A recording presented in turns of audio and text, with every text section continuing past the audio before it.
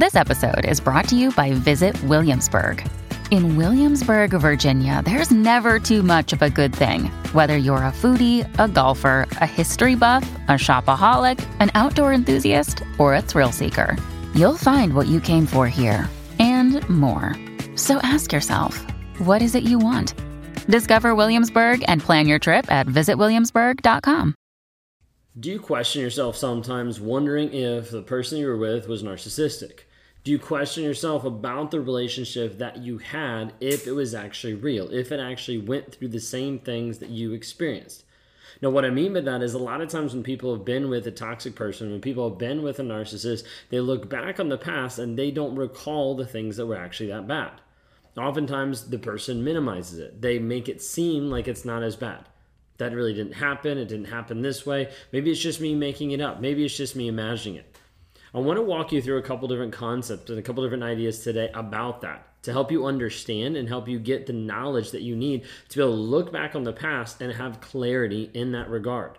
And this is something that we do in multiple different stages when we work with people one-on-one, when they join our Clarity Challenge or our Thriver community. Is helping you find clarity of the past relationship or of the present relationship and not to be duped by the toxic person that's in your life. Maybe you've already been duped by him multiple times, because he's cheated on you multiple times, or he's gaslit you multiple times, or he's put you in a place where you don't know what to actually do. Oftentimes you're brought to this place where you're stuck in this level of cognitive dissonance, not knowing what to decide between two different opposing thoughts. Two different thoughts of, do I believe what he says, or do I believe what he does?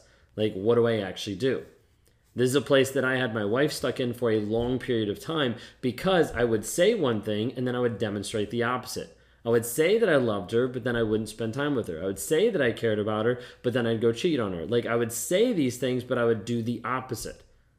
But every time she would want to leave, then I would want to pull her back. Be like, no, don't leave, because I didn't want to look bad in losing my marriage. I didn't want to look bad to the rest of society that I'm single because of me. Because then an accountability, that responsibility comes back on me, and I don't want to deal with that. I don't want to actually have to put up with that. If you guys are new or if you haven't figured it out, I'm a narcissist. And I'm on this channel to help you actually get awareness so you don't get with someone like me. So you don't get with a toxic person. So you don't get with someone that actually destroys relationships. That's what a narcissist does, because it's all about them. It's not about you. It's not about anyone else. It's not about how much they care, how much they love you. It's about them. It's very one-sided, very self-centered. I'm going to be showing you a couple things today. If you're watching on the YouTube, this works out perfect. If you're on the podcast, I'm still going to be talking through it, but I'm going to be drawing on the screen so you can have an idea of what's actually going on if you hear something or if you don't know exactly what I'm saying or what is going on because you don't see the screen. Anyways, diving in. When we're talking about this aspect of like narcissistic abuse and viewing it, a lot of times people don't view it as bad as it actually is.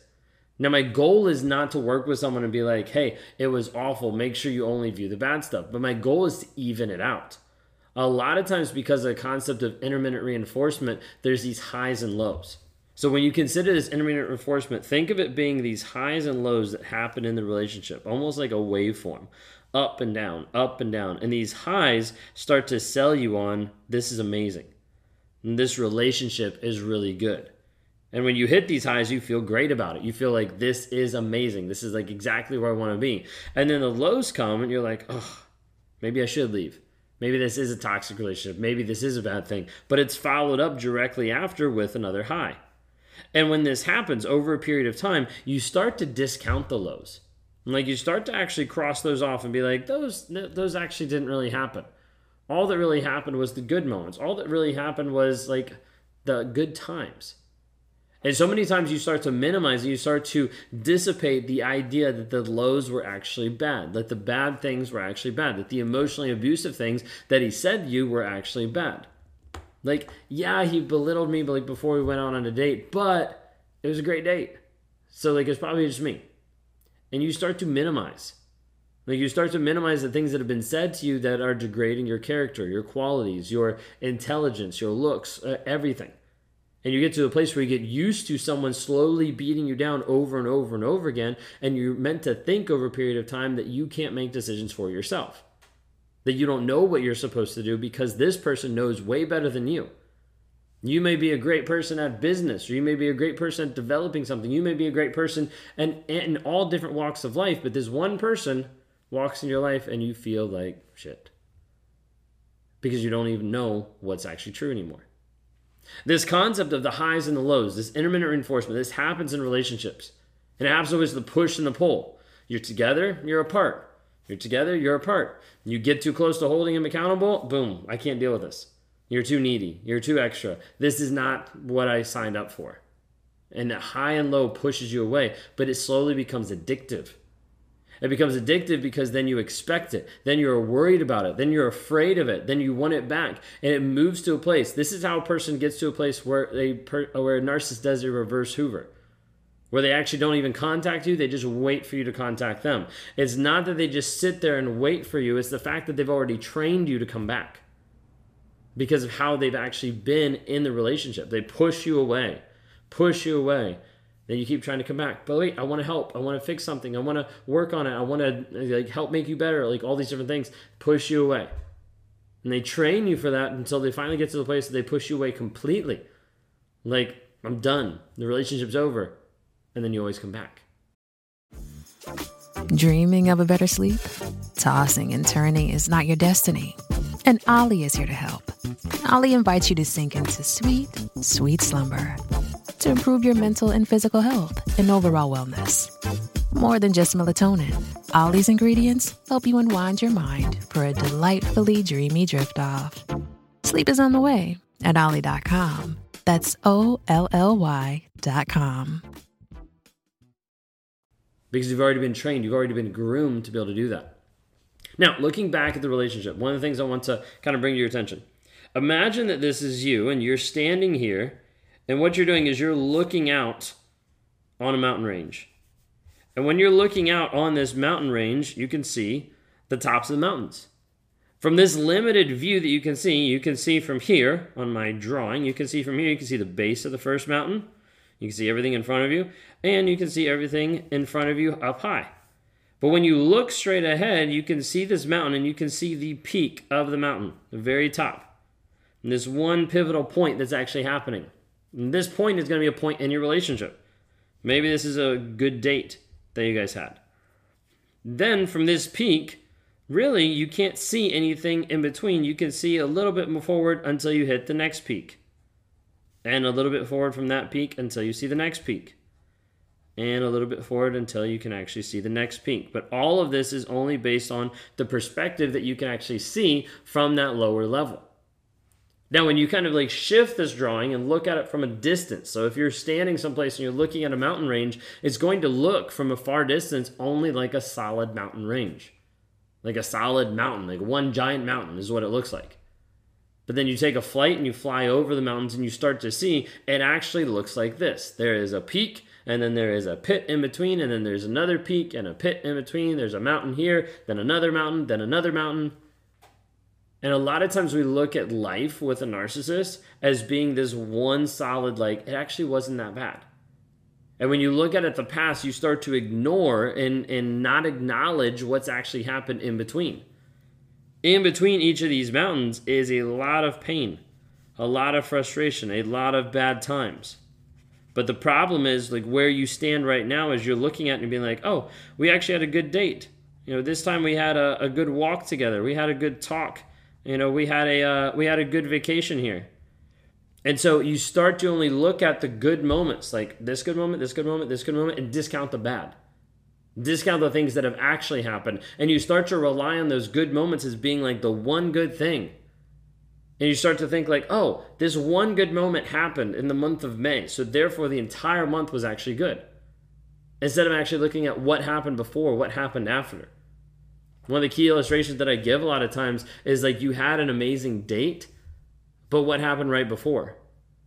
When he was belittling you of what you were going to wear. When he was putting you down for being a little bit overweight.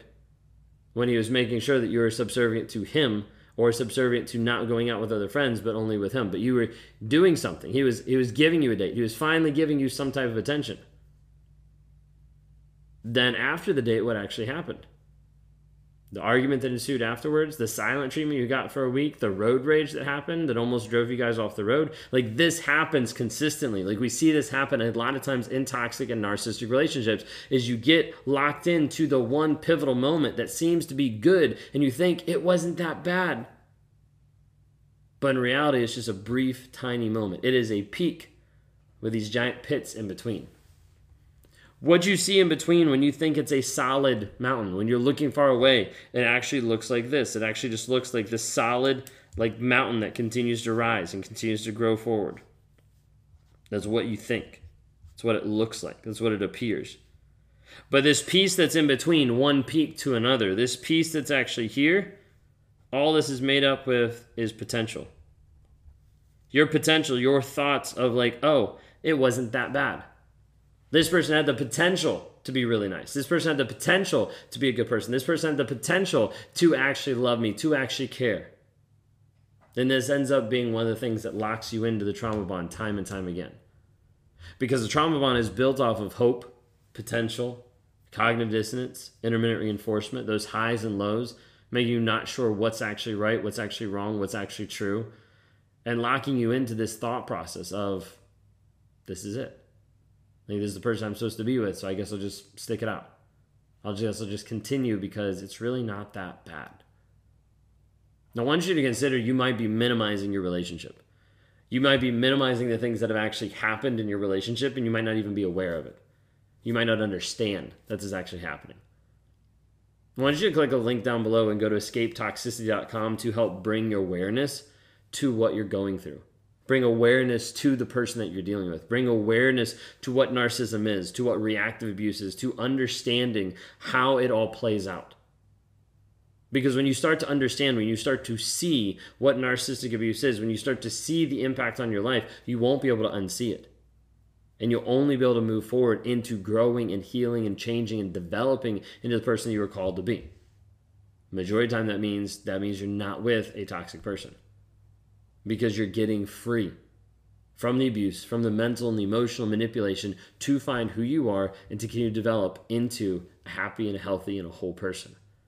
Go to escapetoxicity.com today. Sign up to start your progress, your journey forward to break free from abuse, emotionally, mentally, physically, to get out, to be safe, and to heal.